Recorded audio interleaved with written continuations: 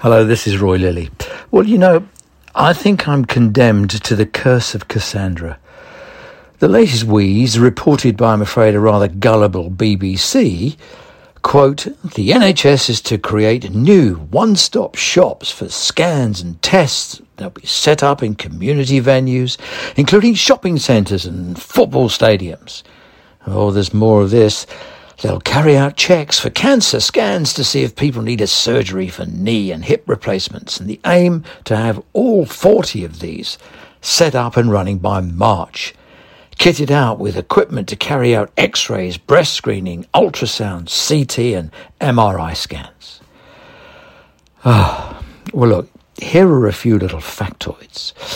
Most conventional MRI scanners weigh about 40 tons and need a concrete foundation that's vibration-proof. They cost the earth, and there's no way we can pop one into Sainsbury's or the Spurs car park, for that matter. And, by the way, the UK has the second smallest radiology workforce in Europe, with 7 per 100,000 compared to a mean of 12. Over 10% of radiology posts are vacant, as are 8% of radiographers, and it takes forever to train them. The UK carries out 68 MRI scans per 1,000 population, 8th on the OECD list, behind France and Germany, ahead of 21 countries, including, surprisingly, the USA. If the utilisation of all Trust scanning kit was brought up to the national mean, this is interesting, about 1 million more could be carried out. But we don't have the workforce, and what good looks like is not effectively shared. Look, there are 15 principal diagnostic tests. They all require the skills of professionals to deliver, and often other professionals to make sense of. Diagnosticians are no more abundant than any other NHS professional, plus they need the kit. The BMA says in total there are currently 2.8 doctors per 1,000 people in England, and the average in OECD EU countries is 3.7.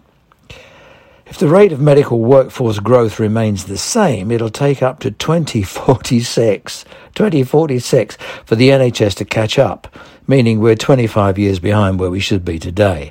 And if you don't know we're short of nurses and there's 100,000 shortage across the wider NHS workforce, you've probably been living in a hole in the ground.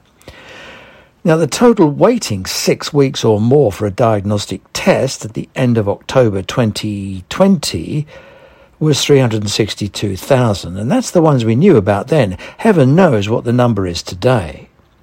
We have to do something, but promising endoscopy shop an endoscopy shop at the end of the high street is probably not it. And by March, I doubt the NHS can procure a thermometer in 6 months, never mind a mobile radiology system. Let's not even think about secure Wi-Fi access to patient notes from the bowels of a shopping centre and disposing of liquid clinical waste from endoscopy in Tesco's car park. More importantly, let me take you back to October last year. Now, this is interesting. NHSE announced, quote, a major overhaul to how CT and MRI and other diagnostic services are delivered. Community diagnostic hubs, also called one-stop shops, should be created away from hospitals in free spaces like retail parks or on the high street. Yes, Friday's announcement was a rehash of Mike Richards' original optimistic report. Here's the deceptive bit. Buried in the detail of the original document, but omitted from the latest, quote, 4,000 radiographers and 2,000 additional radiologists will need to be employed to expand the workforce. CT scanning capacity should be doubled to meet the increasing demand. You can see how this is deceptive from NHSE comms. It deliberately leaves out the rate-limiting step, workforce. There is no workforce plan, and without one, this is undeliverable. Robbing St. Peter's Hospital staff to make images of Citizen Paul in the shopping mall is as stupid as it is hoodwinking. In reality, pop-up clinical assessments and treatment centres aren't new. They're in Manchester, Lincolnshire, Buckinghamshire and Maidstone. Scale up and you don't have to invent anything new. For real innovation, take images and forward them to another time zone for interpretation, and you double your capacity. Look, there are 5 things to say about this. 1, spreading too few people across too many locations. 2, spending money on resources that duplicate underutilised resources. 3, reinventing something that's already being done. 4, making daft promises that other people have to try and keep. And 5, misleading the public is as bonkers as it is bent. But it's the Tory party conference this week, and number 19 has to pretend to the faithful he's busy. So the NHS is once again fair game.